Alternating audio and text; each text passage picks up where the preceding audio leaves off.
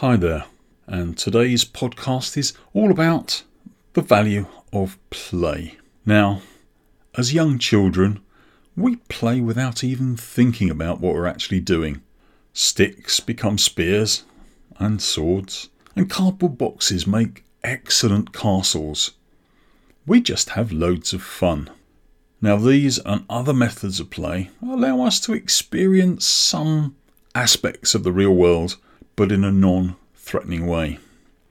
Also, we manage to engage our imagination without the presence of artificial barriers or filters that adults tend to employ for just about everything.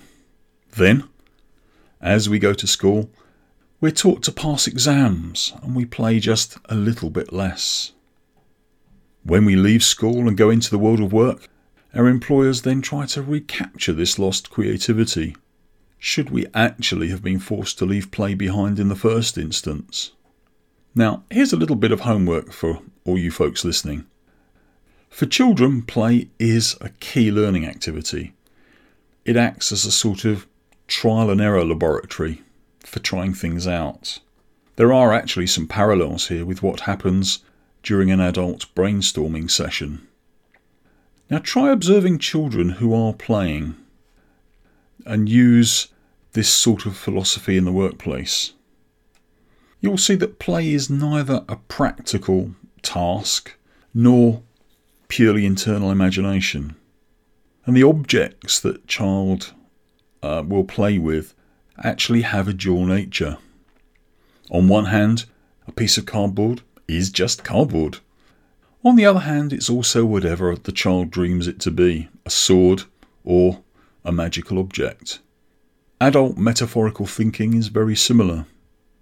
When a child is playing, we don't say, "Don't be silly, that's not a sword, it's only cardboard."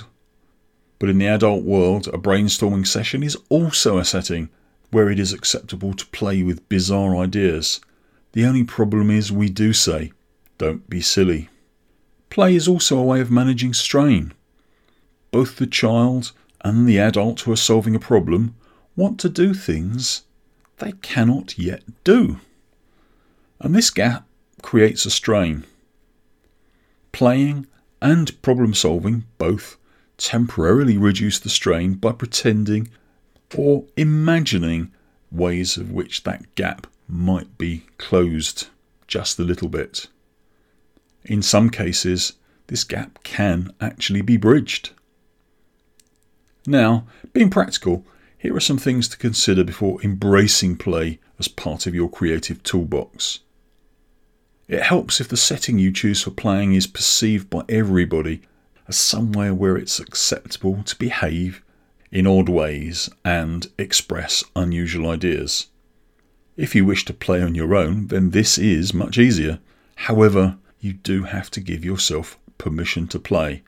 Otherwise, there will be that nagging voice that keeps reminding you that you had sensible stuff to do.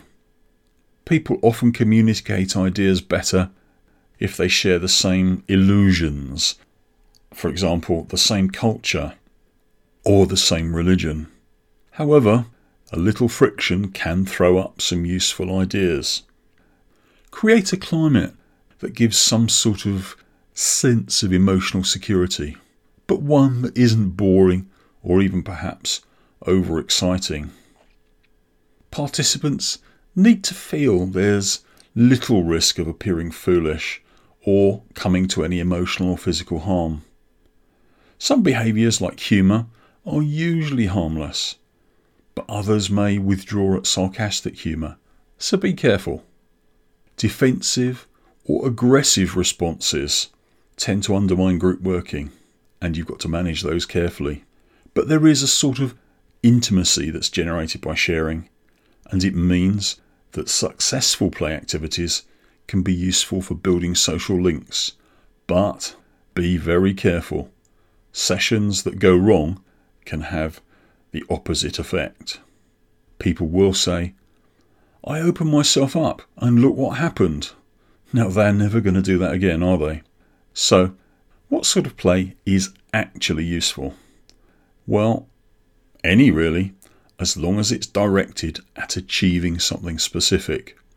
All of the things that you need to do within your business can be tackled using creative techniques, and all require some experimentation and a change in the way you think.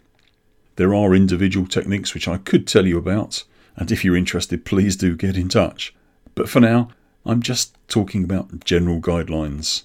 We have only just touched on emotion here, yet, as we know, it plays a key part in unlocking creativity and in decision making.